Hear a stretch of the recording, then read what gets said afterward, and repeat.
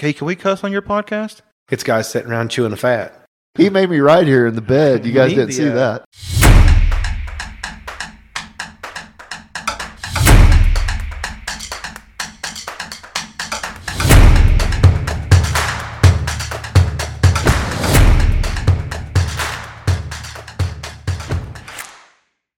So stressful. Nah. Oh, you're talking fishing, so, Yeah. You throw a topic out there that you know that you're, my partner, my co-host, we knew a topic that we'd always argue about. So if we kind of had a dry show, get argue. It's always easy to argue. Well, the driest piece of radio I ever did was about politics, and what it is, federal excise tax is put on everything you buy that is outdoor related: guns, ammo, fishing lures, rods, reels, everything. So there's a federal tax that's collected on those.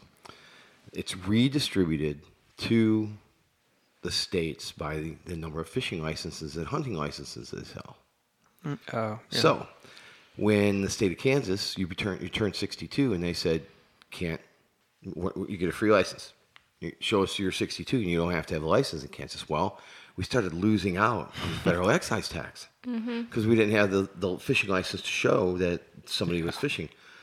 So they started a deal where it was $20 and you were on the books till you're 82, so that we could get the state of Kansas could get their fair share of, the excise tax. Yeah. So that was my radio show. That was what it was about. It was a 10-minute talk about why the excise tax is doing it, why it's fair that we're charging seniors $20 to stay on the, because we had some people, $20. Anyways, I don't know. The judges must have thought, they must have all been a bunch of seniors, to be honest with you, because I won not only best of radio category, but best of show for that segment. That's crazy. Oh, and it's the driest piece of radio I ever did. Hey, if people care about it. I guess it made, whoever the judges were must have made sense to them. Yeah. Huh. All right. Well, we got Jim Zaleski in the house. Glad to be here. Thanks for having me. You are the Parsons Eco Developer, right? Is that the right title? Yeah, I got about 5 of them. But what are they all? Well, in any small town around the country, you're finding it more and more. You wear a ton of hats. Yeah. Yep. So, largest hat I wear is Director of Economic Development. Yeah. I also am the Director of Tourism. Now we've hired Callie Carpenter. Really got a bad luck for her. I mean, she gets hired, and we're getting ready to move on to train her for tourism. COVID hits, so how do you train somebody to market tourism when COVID's there? So we're just now getting back into marketing. We've got a lot to market here, and I'll be honest, Parsons has more visitors than anybody would think. Our 4 major hotels, and I'll just say Best Western, you got the Holiday Inn, you got the Sleep Inn that's been revamped out there, and then you've got the former Super 8, and then of course the motel across the street. So we're running 60-some% occupancy in those rooms. That's just more than I would have thought. That is shocking to me. Isn't it?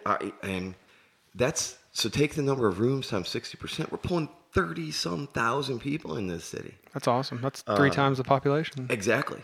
And our challenge is now not population versus travelers versus people in the hotels. It's workers. Yeah, that's one of my questions. Yeah. We're going to get into it. Okay. So I do economic development. I do tourism. I'm also the lobbyist for the city. I spend time, obviously, I just got back from D.C. last week as part of a Kansas delegation at the up at the Capitol Hill. It's called Destination Capitol Hill. I was one of 6 people from Kansas that was asked to go. So that was a big honor.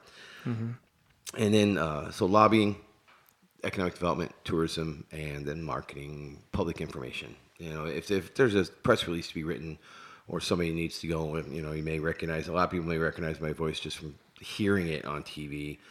I'm the spokesperson for this city. My degrees in public relations. I've been trained in public speaking and radio and things like that. So I'm trying not to say too much. I'm actually catching myself saying and I never say That's against the rules. Yeah. No, and you're the Taco My owner, right? I can't take credit for that. That all belongs to my wife. Okay, she's the one who runs that show. Yep, she has owned that for 25 plus years. Did you know that, Cameron? I didn't know that. Yeah, I forgot. That's my favorite place. There you go. That's a product placement always. If this were a video podcast, you'd see the cup. We'd point the camera at the cup. Yeah. I was in a meeting with the governor, and the TV was on us. Oh, And yeah. I just looked at the governor and said, "We're talking about retail, right?" She goes, "Yeah." I said, "Well, product placements, everything." And I just moved my Yeah. cup. There I you moved go. my cup over to the middle of this shot. It's funny. My nieces, I have a 8-year-old niece and she's almost 4-year-old niece. And it would have been 2 Christmases ago. I'm like, what do you guys want for Christmas, And they're like, Taco Mile gift cards. I'm like, Hey, we love it. perfect. Yeah. Now they asked for it last year too. I'm like, Yep. there we go. That's There easy. you go. Well, we're very. I'm humbled that you like it that much, and I know Yeah. she'll be happy to hear that. She works really, really hard. Everyone Her and loves Eric it. Straight really work hard to keep that restaurant. Yeah, he does a great job. Yeah, we love Mikey up front and Oh, all yeah. our employees. yeah. It's really in small town America. I used to use as an example. This is what Kathy Mikado at Ernesto's. The owner sat you. Dave at Kitchen Pass. The owner brings your food out to you. Yeah. Chances are it's Michelle handing the food out the window on a busy Friday. Yeah. If you look at that, what it takes to be good in a small town, it's not about the marketing dollars. It's about the service. Yeah. You're not just sitting back collecting checks. Yeah, no, You're out there working. It's about the service. Yeah. Back to the eco development. Does housing fall into that? Yes, it does. In fact, here I'm going to give you a macro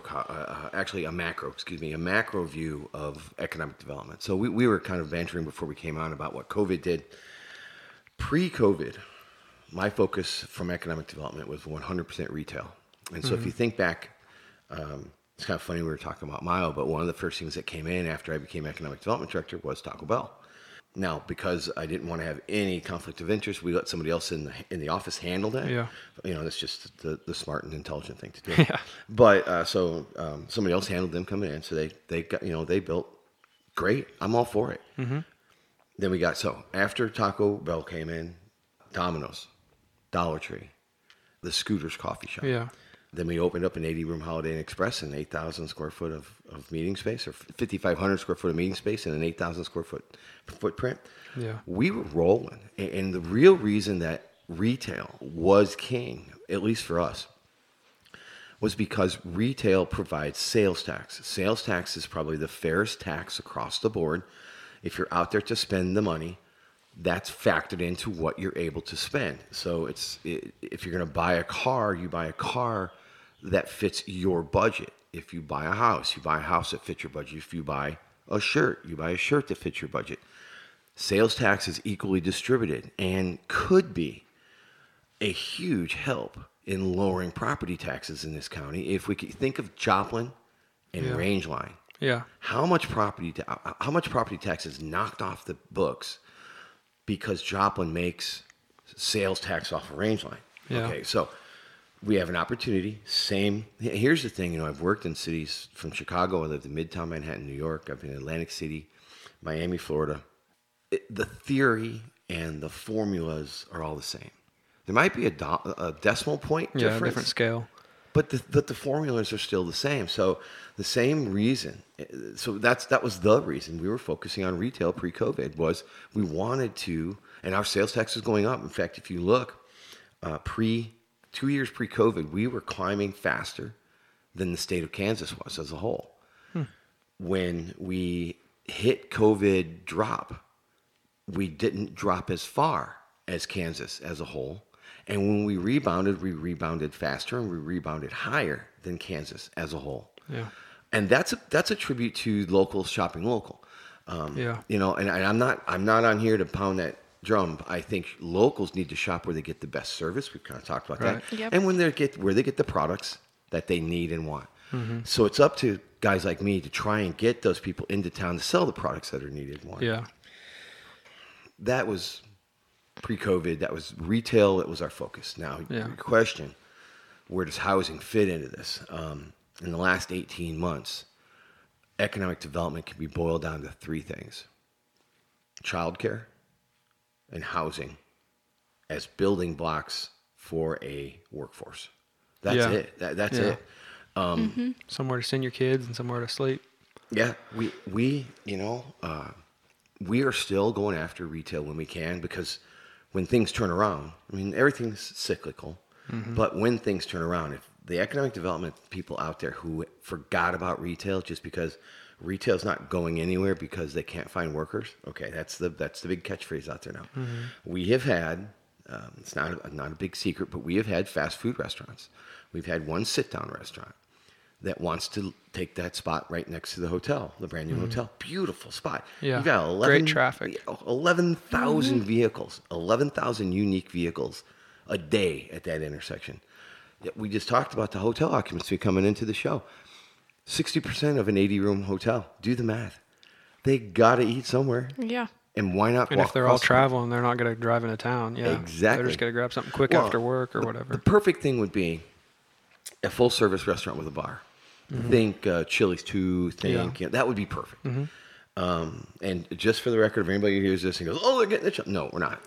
That'd be great, but they're not That looking would at be us awesome. now. That is because most of our business travel is Monday through Thursday.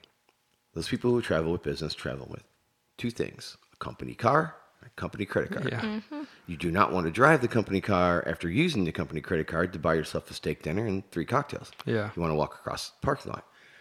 Now you start to see where you want to build on that. I mean, the built-in type. Well, one fast food restaurant, this wasn't a full service or even a partial service restaurant. Fast food restaurant looked at it and said, we love the location, love it, love it, love it.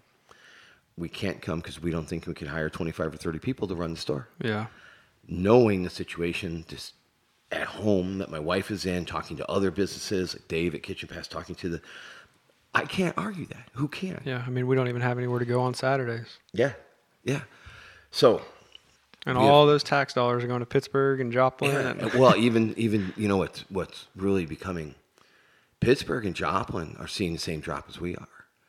just a smaller scale, or Well, their scale was so big to begin with. Right. So if they lose 10%, that's a lot. Yeah. Now, what's happening is you're getting. Here's where. Okay, I don't want to go too far off topic here, but okay. all right. The movie was Schwarzenegger about him remembering a visit or something like that. Anyways, it was you go because of the experience. Okay, we're an experience-based economy. How long does it take? How many trips out do you have to go to a restaurant and you get bad service to where you just don't go back? In Parsons? Anywhere. Oh, Anywhere. one. There you go. Perfect. I mean, Michelle and I get one, and we'll say, all right, we'll try it one more time. We get 2. There's no way we're going back. So, But I mean, I thought you were asking Parsons, not to interrupt, but sure. just because I wanted to say, surprisingly, I know it's probably hard to get workers, but all the restaurants in Parsons actually have really great service. They do. Especially like El Poblitos and Kitchen Pass. Like, they're on They do. it. I mean, we are extremely lucky, and Yeah. you're starting to recognize them, aren't you? oh yeah. We talked about Mikey over at Taco Mart. Oh yeah, he's the best. The people at Kitchen Pass and Yeah. El Pub and Kathy Mikado when she was running Ernesto's. What we're afraid of on a macro scale in the hospitality industry, and this is hotels, restaurants, movie theaters, everything, amusement parks. It's not going to take long for me to sit, you two to sit and go, well, where do we want to go for dinner tonight? Boy, I tell you what, we went out. We had that steak, and it was a good steak, but boy, the service was terrible. It seemed really high. Tell you what, fire up the grill. I'm running into town. I'm going to buy 2 steaks. I'm not going out. That starts. Okay, you bought 2 steaks. I'm glad you bought 2 steaks, but Yeah. You see what I'm saying? That the hospitality industry everywhere is worried about this drop, and it's being seen. The sharp edge of the knife on that is the larger metros, because they're at the same low unemployment we are, but where we're at what I call almost like a baseline. To get extra business, they need extra employees. They don't have them. Yeah, and I would think that they would get hit last. So it's crazy that. Well, it's kind of a flip. Remember when you have things such as the unemployment, recessions, they usually start at the coast, like a tsunami coming in. Yeah. So the coasts get hit first and hardest, and they're underwater the longest because of the instability in the base economies on some of those large scales. Okay. Yeah. See how that kind of works in our advantage. Mm-hmm. The recession back in 8-9, we got hit least and last and recovered earlier than the coasts. Coasts are over dependent on international travel. They're almost overly dependent on Well, the Like experience. hospitality. There you go. The experience economy. Think of Florida. Yeah. And what COVID did to Florida. That's all you do is go there. I mean, if you're not retired, you're there to have vacation. There you go. Yeah. Yeah. So and I know we got off track there, but yes, No. housing is huge, Yeah. and that's where we're focused. Right now, we have a wonderful woman who stepped to the plate right in the middle of COVID and opened a child care facility, Candy Rushing and Grow at Eden. Yeah, we had her on here. Perfect. Yep. Great Yep. lady to have on here. She is the pinnacle of the spear. She is the point of the spear of childcare in Labette County. And she's looking to expand. I don't know what she shared with you guys, but she's looking to expand. She was and telling us about that. Good. We're trying to make that happen. In a couple ways, I think. Yeah. Well, I don't want to say too much. I mean, but I think she's really doing big stuff. I think she is. She is exactly what we're looking like. Honestly, I've had conversations at some of the boards I sit on. Mm-hmm. Your name, J.R. Keene, Candy Rushing. You're the future leaders. You didn't have to throw me in there to be nice. No. we talked about this. Hey, she's got a downtown business at the Young Professionals. Well, Main Street Skin. Oh, right. I mean, right across from the cigar that. bar. I knew that. Yep. Right. Yep. No, I remember doing some of the programs that help a little bit. We've got some programs that are helping, and I just stopped by another person who's trying to get a business going, and we're going to look at see what we can do. It's Dress for Less.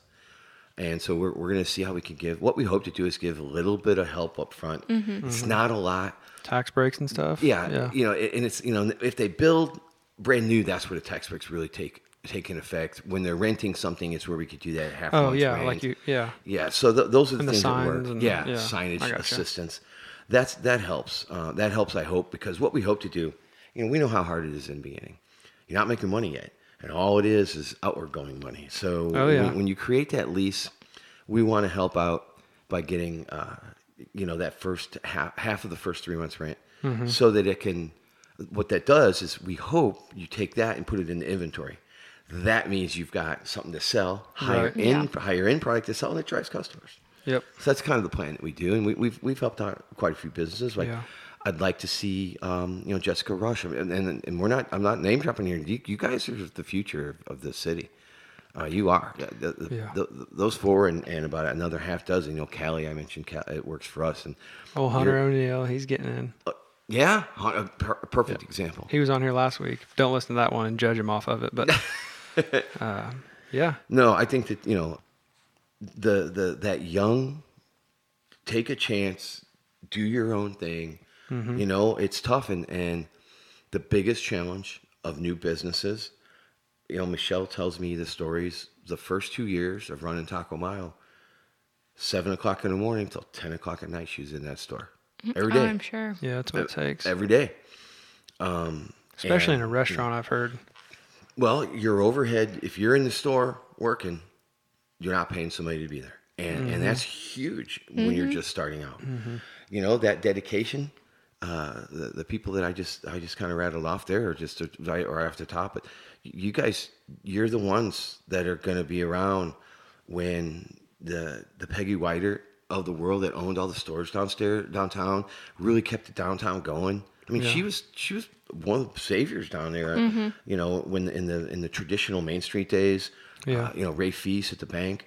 I mean, eventually all of us at that age level, we're going to want to retire, and it's going to fall on you guys. I'm glad to see you guys, your age group stepping up. I have a larger concern of age groups outside of here, but I think we've got a really strong youth.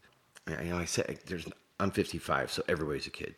But, that you guys are doing and starting what I saw Michelle start 25, 26, 27 years ago.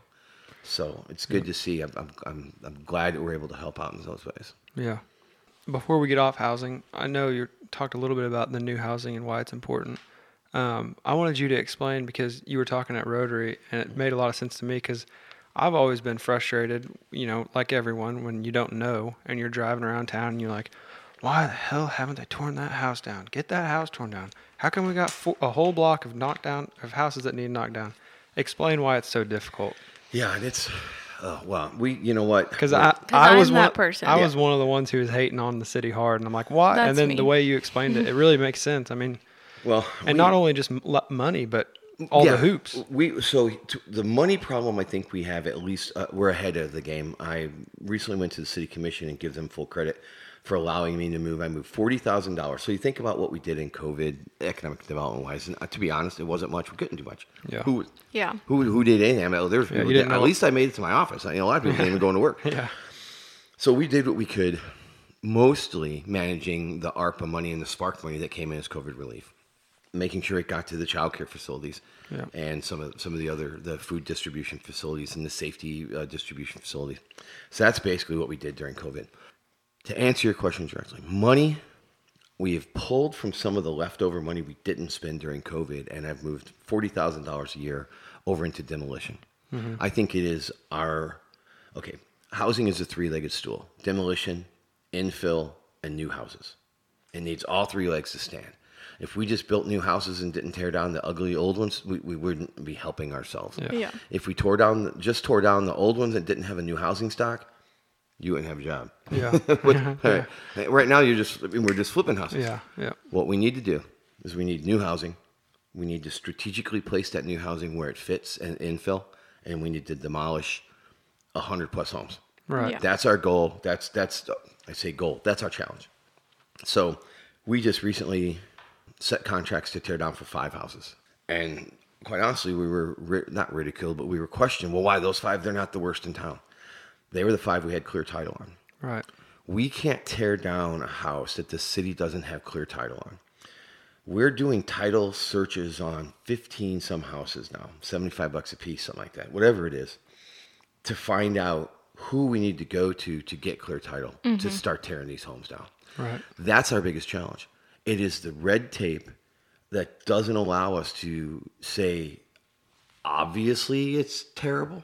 Mm-hmm. We looked at one of the worst. This one single house has been brought to my attention 2 or 3 times by 2 or 3 different people, saying, "Look, it's on a main area. There's something going on across the street." And I don't want to get in on the purpose of us talking here isn't to point fingers, but the bottom line is this house is making a difference in impressions. Mm-hmm. Okay, I am a firm believer that the houses, if you have 100 houses and they're all pretty much the same, just bad, you start tearing down on your main thoroughfares first. Mm-hmm. First impressions are so important. Right. So we start there, and we start, just say we start at Main and 16th and start going out 2 blocks, 4 blocks, 8 blocks, 10 blocks, just because that's your city. The heart of the city. That's the heart of the city. It's the core. So that's our biggest challenge. Our biggest challenge by far is making sure it has clear title. This one house been brought to our attention. Can't tell you how many times. We've had our code enforcement guy go out and look at it. We had our engineering guys go out and look at it. We red tagged it, and everybody we looked at just assumed, it's abandoned. Taxes are paid. The owner is still alive and doesn't want to get rid of the house. So you can't and do no anything. one's living there. No. Nobody's living there. The water's been turned off. Yeah. Which allows, if the utilities are turned off, we're allowed to red tag it so that when it's red tagged, if PD or code enforcement goes by and they see somebody in it, they can go and say, hey, this is a red tagged home. Mm-hmm. That way it helps keep squatters. Right. So, it is. And like you said, when you go tear down one that just because it looks ugly, all of a sudden it was a $200 house, and now it's a $500,000 house to the guy that found out he owned it and he didn't even know. You know? Yeah. So we are going through one tool we have to help with this is the land bank. The land bank can come in when the taxes are overdue. Mm-hmm. Don't they have to be a number of years overdue? No. Oh. If they're overdue, if the taxes are overdue, and that person doesn't think they want to put the money into the house to either remodel it or the taxes, all they have to do is sign a piece of paper and it belongs to the land bank, and all the back taxes are gone. Oh. A way for them to kind of get out of the taxes. Yes, we want win-win. Exactly. Yeah. No, you hit it on the head. We want to be able to give that benefit, incentive, if you will. Give it to the land bank. Let us bid it out. Now, here's a good thing. Something was on Facebook just two days ago, I think. Maybe it was in Monday morning or over the weekend. One of the houses that we're going to, it's already been decided. The land bank has said 1621 Chess is going to an individual who, once they take title, once they take ownership, they've got 6 months to fix it up. or 6 months to show significant Progress, improvement. yeah. Sure. We're not. And if they're showing progress and they're like, hey, I'm waiting for the guttering to come in. I've got it on order, and I'm waiting for this. As long as you're moving forward, we're better off than we were 6 months ago. But since the land bank said yes, it's okay, start the process to deed this over. Now we have to go through getting a clear title, the land bank owning it. We have to own it for 30 days. We're not allowed to give it away or sell it. I think it's like $700. It's a minimum. It's to cover administration costs, really. So we're not allowed to do that for 30 days, so that if somebody wants to come in and say, oh, you're not giving that house away, I'm actually the owner, he can't sign it away, that type of thing, it gives them time to come in. Right. So from the date we say it, there's 30 days to guy to wait. Then we've got clear title, deed transfer, it's just like closing on a house. Right. Somebody posts on Facebook, land bank give this somebody months ago. Why aren't the weeds in the front cleared out? Is it like a tree was growing? Big trees were growing in the front porch. That guy, whoever it was that the land bank said they were going to give it to, he can't step on that land. If he were to step on the land and hurt himself, it was owned by the city. Yeah. Not him. He can't do it till he has a deed to the land. All these Facebook haters, they need to understand all the red tape. It is, and I get it. They're frustrated. Yeah. I do. I'm frustrated too. Every once in a while I spout off on Facebook too, but it is just frustrating the weed ordinance. And okay, so somebody says, "Hey, my neighbor hasn't mowed their yard in, how long?" And so you know what? We have to send them a registered letter by law. That's wild. The person that they're complaining about. Yeah, we have to send them a registered letter that says you have been reported as a violation of the weed ordinance. Our code enforcement officer has come by, and yes, you are over 12 inches in your grass. That's really no longer grass. It's a weed. It has to be done. That has to be registered letter. It costs, and the red tape is, and that's state law. Yeah. That's wild. In my opinion, a postcard costs 4 cents. It says, mow your damn lawn. Yeah. Would at least, the ones that aren't going to mow it, they're not going to accept the registered letter anyways. Yeah. The ones that are just, so busy they haven't gotten around, they get the postcard. They're freaking out. Yeah, okay, maybe I should do that. So the bureaucracy of a lot that we have to go through really, really slows the process. It just, Joan in our office is working really hard trying to get some of these houses clear title. And as soon as clear title comes along, we want to start turning them in the land bank. We're going to have, hopefully, Thursday or Monday, I'm going to have an announcement about some potential new houses. Cool. It's taken a lot. We're going to incentivize some things. We're putting the program together right now. We need to build in all levels. Here's a question for you guys. I think I asked this at Rotary, so I might have an easy answer. How much? You have a house that's worth $100,000. What does it take? How much in money or cost does it take to provide city services to a house with $100,000 worth $100,000? She's never lived in town. She's probably not going to know. Well, no. It's a don't trick. know. It's a trick question. I have no clue. It costs exactly the same as it does to provide city services to a house worth $300,000. So, a house worth $100,000 pays the city about $500 a year in property tax. Mm-hmm. They pay about $2,000 a year in property tax. I'm rounding up. It's 2,000 something. That's split 4 ways. Remember, school district, college, county, city. So if they pay $2,000, and it's roughly 25%, county's a little higher, 27%, city's about 25%, school district's a little lower, 24%, and the college is a little lower, 20%. Those numbers fluctuate with the mill levy, but that's in general. So if you pay $2,000 property tax bill every year, the city gets $500. That doesn't pay for a sanitation guy to pick up your garbage. Yeah. It certainly doesn't pay to overlay your street every 3 years. Yeah. So that's why you see fee-based sanitation, water, sewer. That's all fee-based to support the city services, because the property taxes, if we just talked about what a $100,000 house pays, imagine what a $50,000, $40,000 house pays. There's a lot of those in town. Mm-hmm. We have to build smart. We have to rebuild smart. A lot of times it's going to mean tearing down one of those dilapidated houses that you hate around town and not rebuilding, but creating a yard for the house next to it, creating a community and a neighborhood, not just trying to squeeze a round peg into a square hole. Yeah. So that's beautification. That's part of the quality of life. That would be a perfect use for probably half the houses that need torn down. Yeah, they're all on each other's. They're touching damn near anyway. Yeah. Well, and the reason being, we were built for like 16,000. Back when the Army ammunition plant was running full bore, and the Katy Railroad was running full bore.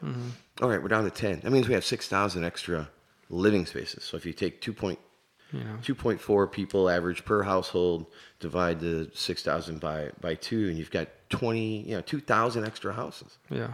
So we can afford to tear some down, turn them into yards, and create communities.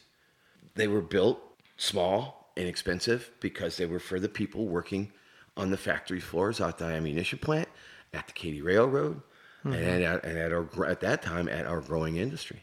We have a wonderful industrial base here. Yeah. I don't think a lot of people realize that. We have a very, very what percent of the jobs do you think are in that? But if we took every manufacturer in the city, I think when I was with the chamber, we came up with 2,500 to more than that with the major manufacturers. We have opportunity.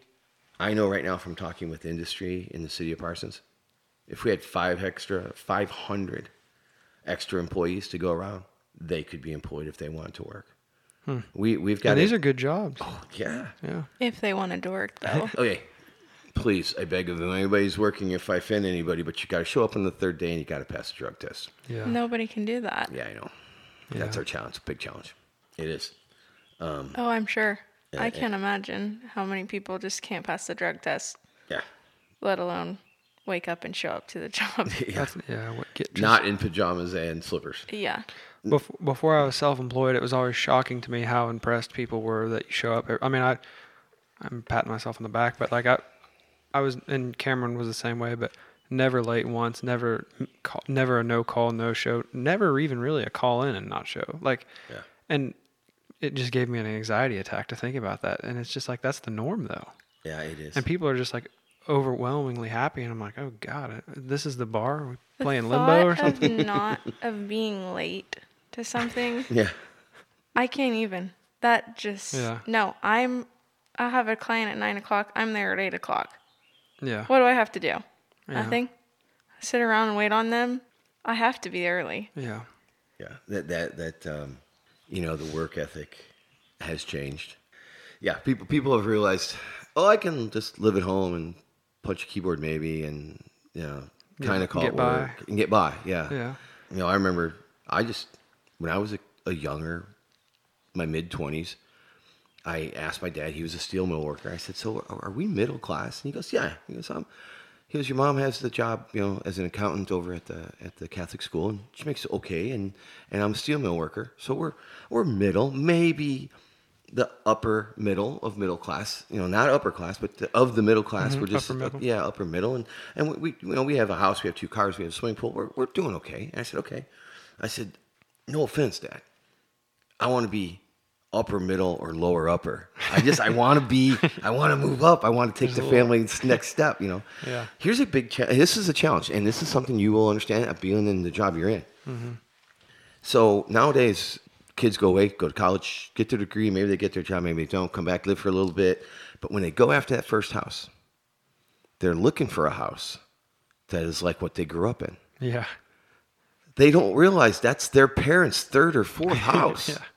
That their parents started out in something like what we're sitting in. That this was it. Yeah, the studio. Studio and a little bed over in the corner, kitchenette, TV, and it was good enough for them for the first couple of years while they were putting some money away, trying to build, showing up to work every day so they could get that. Yep. And then they moved into their second house, which was a 1-bedroom, 1-bath. Wow. 900 square foot. Yeah, exactly. Yeah. And so now the what we're finding is that they, at 26, 27, they think that the first house they're going to move into is going to be 3-bedroom, one's an office. So 2-bedroom, office, 1.5 bath, nice living room, and a walk-through open air design kitchen.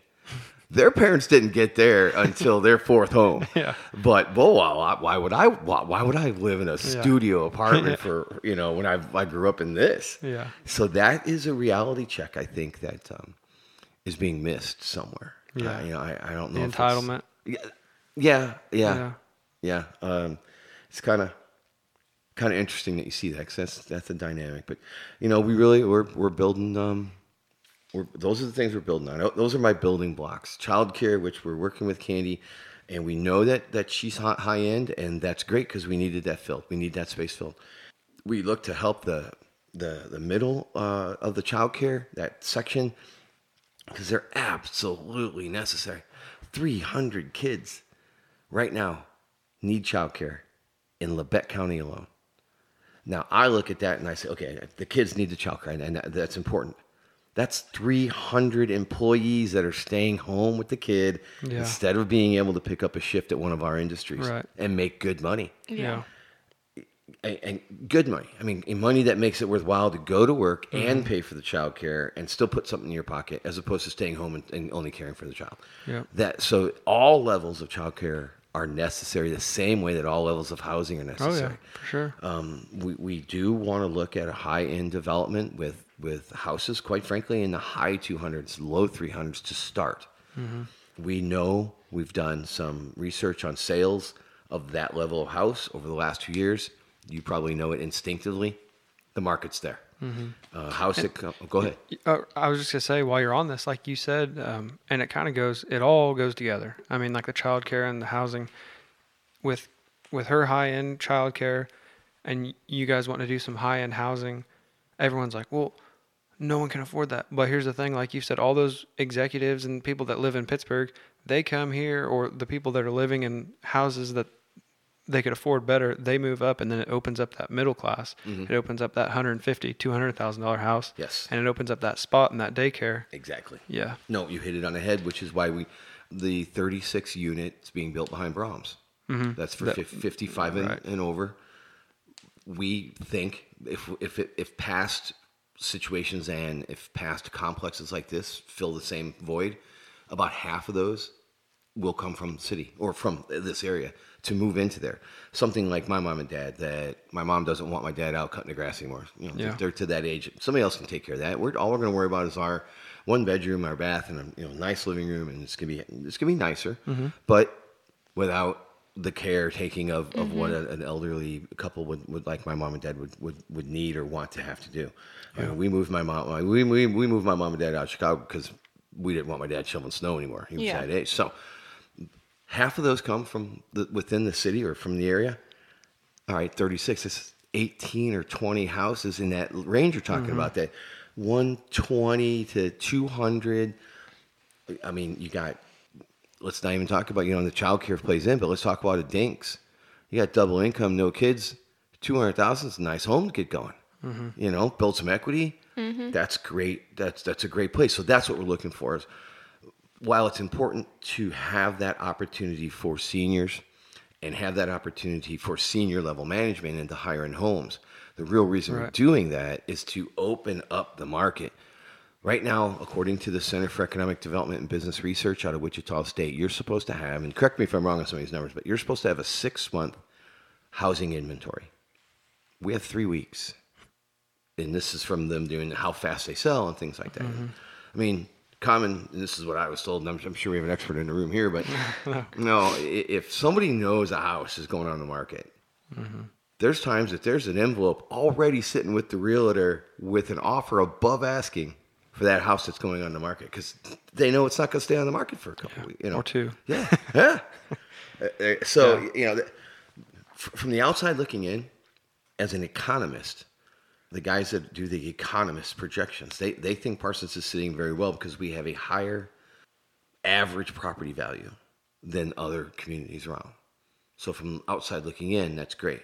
If you want to move into it, it means the house is more expensive. But the higher the value and people willing to pay the value, the lower everybody else's property taxes are. Right. Because the mill levy affects on your rate, your assessment value. So those are all, we look at all those triggers and go back to my example of what's it cost to service a $100,000 home or a $300,000 home. It costs the same for the city. The roads are still roads and they're concrete. The sanitation guy still drives the truck and picks up trash. We still deliver water. the service cost hasn't gone up, but the revenue from property taxes does go up. All right. So we do want to have that. By having those higher end homes, it should alleviate some of the tax burden on the rest of. Think about it. One home assessed at $300,000 is paying what 3 homes assessed at $100,000 is. So you should start to see that. That and we talked about retail early. Mm-hmm. Those are the 2 plans that we look at for taxation. So we've got to make Parsons better. We've got the housing. We've got jobs. That all kind of goes together. Where does like the crime and drug tie in? You know, it's funny you say that because Chief Spinks will say, I want to get him on here so should. bad. Yeah, I'll let him get. I'll push him this way. Yeah. I'll tell you what. I love the guy. He's never met a microphone he didn't like. That's what he said, and I didn't know if he said because I told him at Rotary. I said I want to get you on the podcast, and I was kind of walking out, so we didn't get to talk much. But he was like, "Oh yeah, I love any chance to." Where I get to talk. Yeah. And I didn't know if he was being sarcastic, and he was like, no. oh, no. But so, yeah, that's great. I'd love to just let him get on here and go crazy. He was not being sarcastic. I think the rest of the city staff moans quietly whenever he and I step to the podium because they're like, oh, the meeting's going to go longer. Right. But, yeah, no, it's great. But what I really like about what Chief Spinks' approach is, the number one crime deterrent is economic development. Yeah, get rid of those houses. Right. Those drug houses. Well, and we kind of talked about it at Rotary, I think when we look at these as priorities and we know that there are squatters, and I'm not generalizing here, I'm just saying in general, squatters are the ones that probably aren't showing up the third day for work. Right. And I'm not saying, I don't want to generalize here, okay? Yeah, it's all right. But you don't want to, they shouldn't be squatting. They should be. They should be somewhere where they can at least be productive, even if it's in a rehab facility or a care facility or a homeless shelter or something like that. There's nothing that's going to come good out of them squatting in a home that doesn't have utilities for anybody, including themselves. Yeah, exactly. Especially for themselves. Right. So when we identify these homes that are high probability for squatters, high probability for drug trafficking. That, in my opinion, should raise them on this demolition list that we were talking about earlier. Mm-hmm. So we want to take those and as you get all these layers and you've got, is it this bad a situation? Is it unsafe to live in? Is it, are the utilities turned off? The next layer, and there's another layer, that top layer, is it a frequent flyer on the crime? Mm-hmm. Where do the cops know the address? See that address every week. Yeah, if the cops see that address every week, that raises it on the priority list. Then it's time to tear it down. I 100% agree. Yeah. There's a reason they're there, whatever that reason is. Mm-hmm. Let's not give them the opportunity. Yeah. And Chief and I agree on that. I like his input from an economic development standpoint. I'll tell you what, you get us both on here at the same time. It'd get dark outside. We wouldn't even have to talk, probably. No. That was Chief and I. Yeah, we might have you back when he comes. Well, last thing, I kind of wanted to talk about politics with you. Sure. Explain what a lobbyist is, because you're the city's lobbyist, correct? Yeah, because I work for a municipality, I don't have to register as a lobbyist. Because if I was employed to be a lobbyist only in Topeka, I would have to do that. But by saying that I'm the lobbyist is just that if I watch all the bills that come out. Mm-hmm. We have keywords and there's bill searches. I belong to several associations where I receive updates that are specific to bills of those associations, economic development, tourism, human resources. So I receive bill updates for the city or for the state on those. There are certain bills. We watch a bill report every time it comes out. Debbie Lamb and I read a bill report from the League of Municipalities. That's every city belongs to this thing called League of Municipalities. They have a lobbyist in Topeka on our behalf. So if there's a bill up there that we really like, an economic development bill that might help us out, I will go up and testify on behalf. I write written testimony on behalf of bills. I wrote 3 written testimonies and I gave 1 verbal testimony on site this year. I'm up there. When you say up there, do you mean Topeka? Topeka, okay. Yeah, Topeka. I was most recently in D.C. Yeah. As part of a delegation from the state of Kansas for U.S. Travel's destination, Capitol Hill, We met with both our senators. We met with, excuse me, we met with our congressman. It was great. And to be honest, our district, Jake Turner, our congressman, Marshall, and Moran, all three of them, I give them kudos. Agree with them politically, don't agree with them politically. They were in the room. They didn't staff it out. That's cool. They were there listening. That's cool. Yeah. You actually know you're being heard. Yeah. You know, and some, I get it. They have to go to a vote, especially if the Senate's in session. You just kind of sigh at the beginning of the day because you know that they're not going to be able to be at the meeting. They have to be in session. Yeah. But these guys made an effort, came from another meeting, came down, saw us, talked to us. It was good to see. It was good to see, really, meet the actual guy. That's our guy or our girl, and depending on what district you live in. And they were in the room, so it was good. And we talked about travel visas. You talk about the work situation, and the federal government still only allows 66,000. Well, I switched from travel visas, 66,000 work visas. That's it for the country. That needs to be more. Yeah. And I get, safety at the border.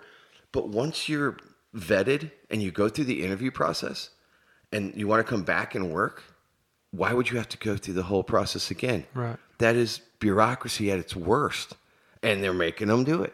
So we pitched hard for, if you've been through the process once, you can renew 2 or 3 more times without having to go through the process. And those renewals shouldn't count against the 66,000.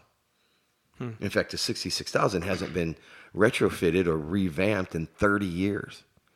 So yeah, that's a work problem we could start solving legally with visas, tracking the money against the visa. So when they're paid, we get our income tax. Excuse me. Right. So many taxes that They're paying their share. Yeah, they're paying their share. They're doing it right. And if we were 9% unemployment and Americans needed jobs, we would probably have a different conversation. But you know what you start doing then? You start cutting back on a number of visas so that Americans can take the jobs. Right. We've already we've had the job. We've had the employment conversation. We could use those. Yeah. Maybe it'd make those people get up and show up on day 3 when they realize they're running out of options. Yeah. Well, and that's the change. Here's the difference here, and I don't want to get too without graphs and stuff, but we're in a recession only in definition. In definition only. Yeah, it's tiny. Well, in definition only, the gross domestic product has dropped in the last 3 quarters. So 3 consecutive quarters of gross domestic product dropping is a definition of a recession. But it was teetering, right? I mean, it could have gone... gross domestic product dropped. Not off the shelf like it did in 08 and 9, but it was going down steadily. ADI though, which is basically the expendable income that you have, was continued to rise. See, that doesn't add up. No, it doesn't. It doesn't add up. You're absolutely right. It's because fewer people doing more jobs for extremely a lot more money. So expendable income is going up. Expendable income going up, gross domestic product going down. That's why we're in this really weird recession, supply chain problem. Low unemployment. Low unemployment is not supposed to go along with those two. And inflation and the recession at the same time is kind of rare too, right? Yeah. Because sometimes isn't recession from like a white hot economy, like everything's going great and you don't. And then you go, like the housing bubble burst, nobody's making money in that anymore. And so it's trickled down. And because the houses aren't making, you're not building any more houses than the wood products, the metal products. You have so many old former builders that are now on the unemployment lines. So it's when some sector bursts from a white hot time. We saw a little bit of a dip there when fracking went away. I mean, we have a couple we have a couple tank manufacturers here. I have to mention CST, so I don't get, I got both of them in there. Yeah, there you go. And we actually have a new one coming in. Imperial Industries is coming in. So we saw a little dip because of, the less need for tanks and storage, but that leveled out.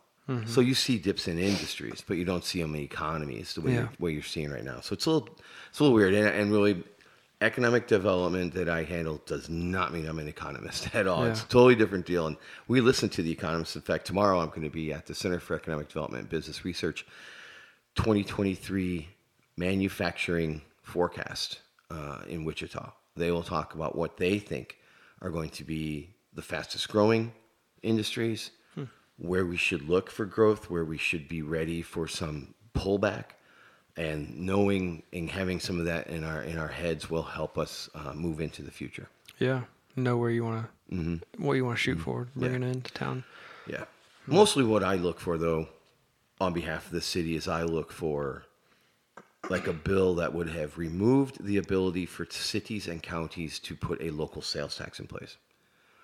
Well, if you take away the 1.5, okay, first of all, sales tax is 9.25 in the city of Parsons. Okay. 6.5% of that is the state. 1.5 is the city. 1.25 is the county. Half of the county money is redistributed to all the cities in the county. Mm-hmm. So if you look at local taxation, what is that? 2.75. That's your sales tax locally. It's not that big of a deal. For every dollar you owe 2.75 cents. So for every dollar you spend, you owe 3 cents locally. Again, though, you're buying what your budget allows you to buy. I still say sales tax is one of the fairest across the board taxes. It does penalize people who buy the higher end. You know, when you buy $140,000 vehicle or something like that, it does. It's the sizable amount when you're talking 9.25. But it's percentage wise, it's the same. There you go. So exactly. If you can't afford that vehicle, then right. I can't afford a $140,000 vehicle. I should be looking at something a lot less than that. Yeah. So we were threatened by some legislation that would have taken the ability to leverage local sales tax away. The state would have said, no, you just can't do it on groceries. It would have hit the city to the tune of 20% of our budget. Mm-hmm. You still have to run the city. You still got to put gas in the garbage trucks. You still got to pick up the garbage. You still got to pump the water. You got to pay the guys to fix the water mains when they break. That's paid for out of that sales tax. That's the general fund of the city. Man, politics is such a weird game. Oh, because the way they marketed it was like, look, he or she is trying to make it where you don't have to pay sales tax. I don't want to say it, but and then you turn around and get ready for a 2.5% bump on your property taxes to make up for it. It's a weird game, isn't it? It is. I want to get into politics, but I don't think I'm a fast enough talker. You know what? The best politicians I've ever worked with are not the fast talkers. They are the ones that, there's an old saying my mom used to tell me, and I didn't listen to it. Obviously, if you're listening to this podcast, I didn't listen to her. She said, it's better to be thought a fool as silent than to open your mouth and remove all doubt. Yeah.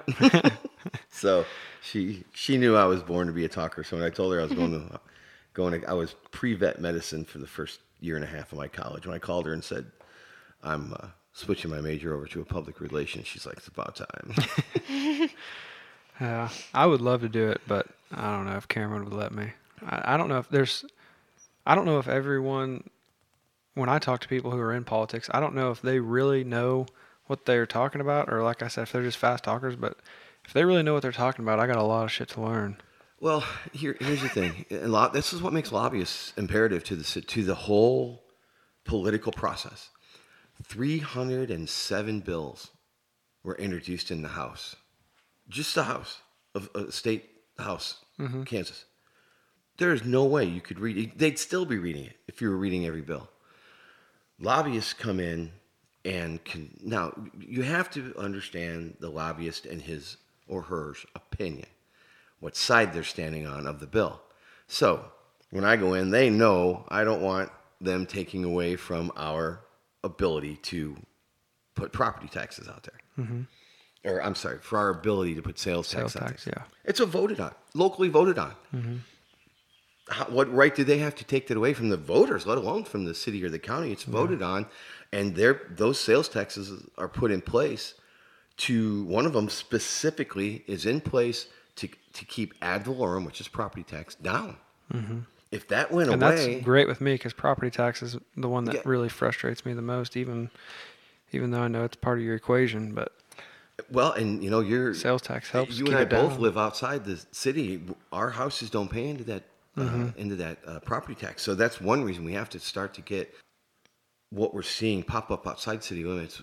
Get the opportunity somewhere in the city, so that the young professionals like yourself can find what you need, which like your beautiful home out here, but possibly within city limits. Let's give that option. Won't be me, but I'd love the option for everybody else. That's what I'm saying. Yeah. Well, and I think you're like me. I've got 7 acres. I love being out here by the lake. Yeah. Yeah. I'm jealous. But no, I totally agree. I understand what you're saying. Yeah. So that's, politics is a fun part of what I do. It's very short. It's only 3 months of the year, because they're January, February, March are the hot ticket times, and then they move into Then they move into budget hearings usually. But we watched that one bill real close. Yeah. I was in contact with every member of the House Commerce Committee. In an email, I wrote written testimony that was read or was it put in file. They just say accept and file it against the House Bill 248. And we're glad we got that amendment stricken. Yeah, that's cool. What do you say about people who hate on lobbyists? Because there's a lot of people that hate on lobbyists. Well, you know what they think, right? Yeah, and well, I mean, again, the politicians need to understand who they're talking to and know they're getting a one side of the story, and then they have to hunt out a lobbyist From the other side. that they know is on the other side of the story. But listening to both sides and then weighing what's best for the constituents is what I think is the smartest thing, because there's no way they can keep up with all the legislation that's out there. It's just impossible. It's impossible to do. But to understand and in a 10-minute discussion with this lobbyist and a 10-minute discussion with the lobbyist on the other side, knowing that you're getting one side of the story and the other side of the story, weighing the good and the bad, you can say, okay, when this bill is good because or bad because, and here's how I'll support it. And then, what's good is what I've really appreciated is there have been elected officials in Topeka that have reached out and said, hey, Jim, kind of mixed on this. I see the good because it's going to, okay, the 248. Being the politician, let's argue that, Bill. It's saving people money by not charging. Up front. Right. Yeah, exactly. Yeah. So that's how I'm going to say it. Yeah. Well, it's saving people money by not making them pay the extra 2.5% local sales tax on groceries. It's eliminating the state's 6.5%, and it's making cities and counties eliminate any sales tax they have on groceries. There's a great argument. Wow, if that's all you hear, that's why. Okay, I'm in. Yeah. Why not? Yeah. All like right. people think the government's just going to say, all right, yeah, well, Exactly. we don't need that money. Right. They're going to get it. Yeah. So then take the county and the city as a good example. Labette and Parsons, take the county and the city that loses 20% of their budget. They have to go make it up somewhere else. Yep. So usually that's going to end up in a mill levy. Well, thanks for coming on. Appreciate pleasure. it. My We'll have you pleasure. back sometime. This is fun. Maybe with Sphinx. How do you say his name? Sphinx. Sphinx? Yep. Yep. Bob We'll Sphinx. have to Robert. get him. Yeah. We'll have to get him. We'll see if he wants you to come on too. Yeah. The thing I'll is, just sit back and press play. You guys can talk all We night. do see things similar. Yeah. He's got a big city approach on some things, and I laugh, but I'll go back to the formulas and the processes that we used, and I'll use this as the mistakes I made in Atlantic City. Same thing would have happened here. You just moved the decimal about 6 places. Yeah. I made a mistake in advertising, and it wasn't a mistake. It was buying advertising, and it was a $30,000 ad buy, which is pretty typical for a major magazine across an annual buy. The ROI was terrible, just terrible. So, you got to check it out. Whoa, lesson learned. But it's lesson learned. We don't do that again. Yeah. So, the formulas and the way that we're going about marketing and things like that. And I like the way Robert does about that. He does do a good job of marketing PD and getting that out Yeah. there. So. Give us a good word to him. Maybe he won't be so nervous. He doesn't know me very well, so No, good word might go a long ways. not a problem. All Hey, right. thanks for having me on. Yeah. I really appreciate it. Yep. Thank you. Yeah, no I problem. hope it was helpful, even not even for your listeners, but for you guys. Yeah, it was was. interesting. Yeah. I might be talking to you. I I don't gotta know convince a lot, Cameron. so. I don't know how much. I don't know if I want to dabble or. I really want to kind of get into it. I got a long life ahead of me. I'll tell you what. I mean, politicians are old, man. I'll tell you what. Well, next time I go up to Topeka, Hit I'll me let up. you know. Just ride up with me, and I might want to. I can walk I'll around. have to the talk Capitol Cameron into building it. I and don't think she wants me to get into it, but gotta have we'll thick, see. Gotta have thick skin. Well, yeah, Yeah. we'll see. Avoid the trolls. Yeah.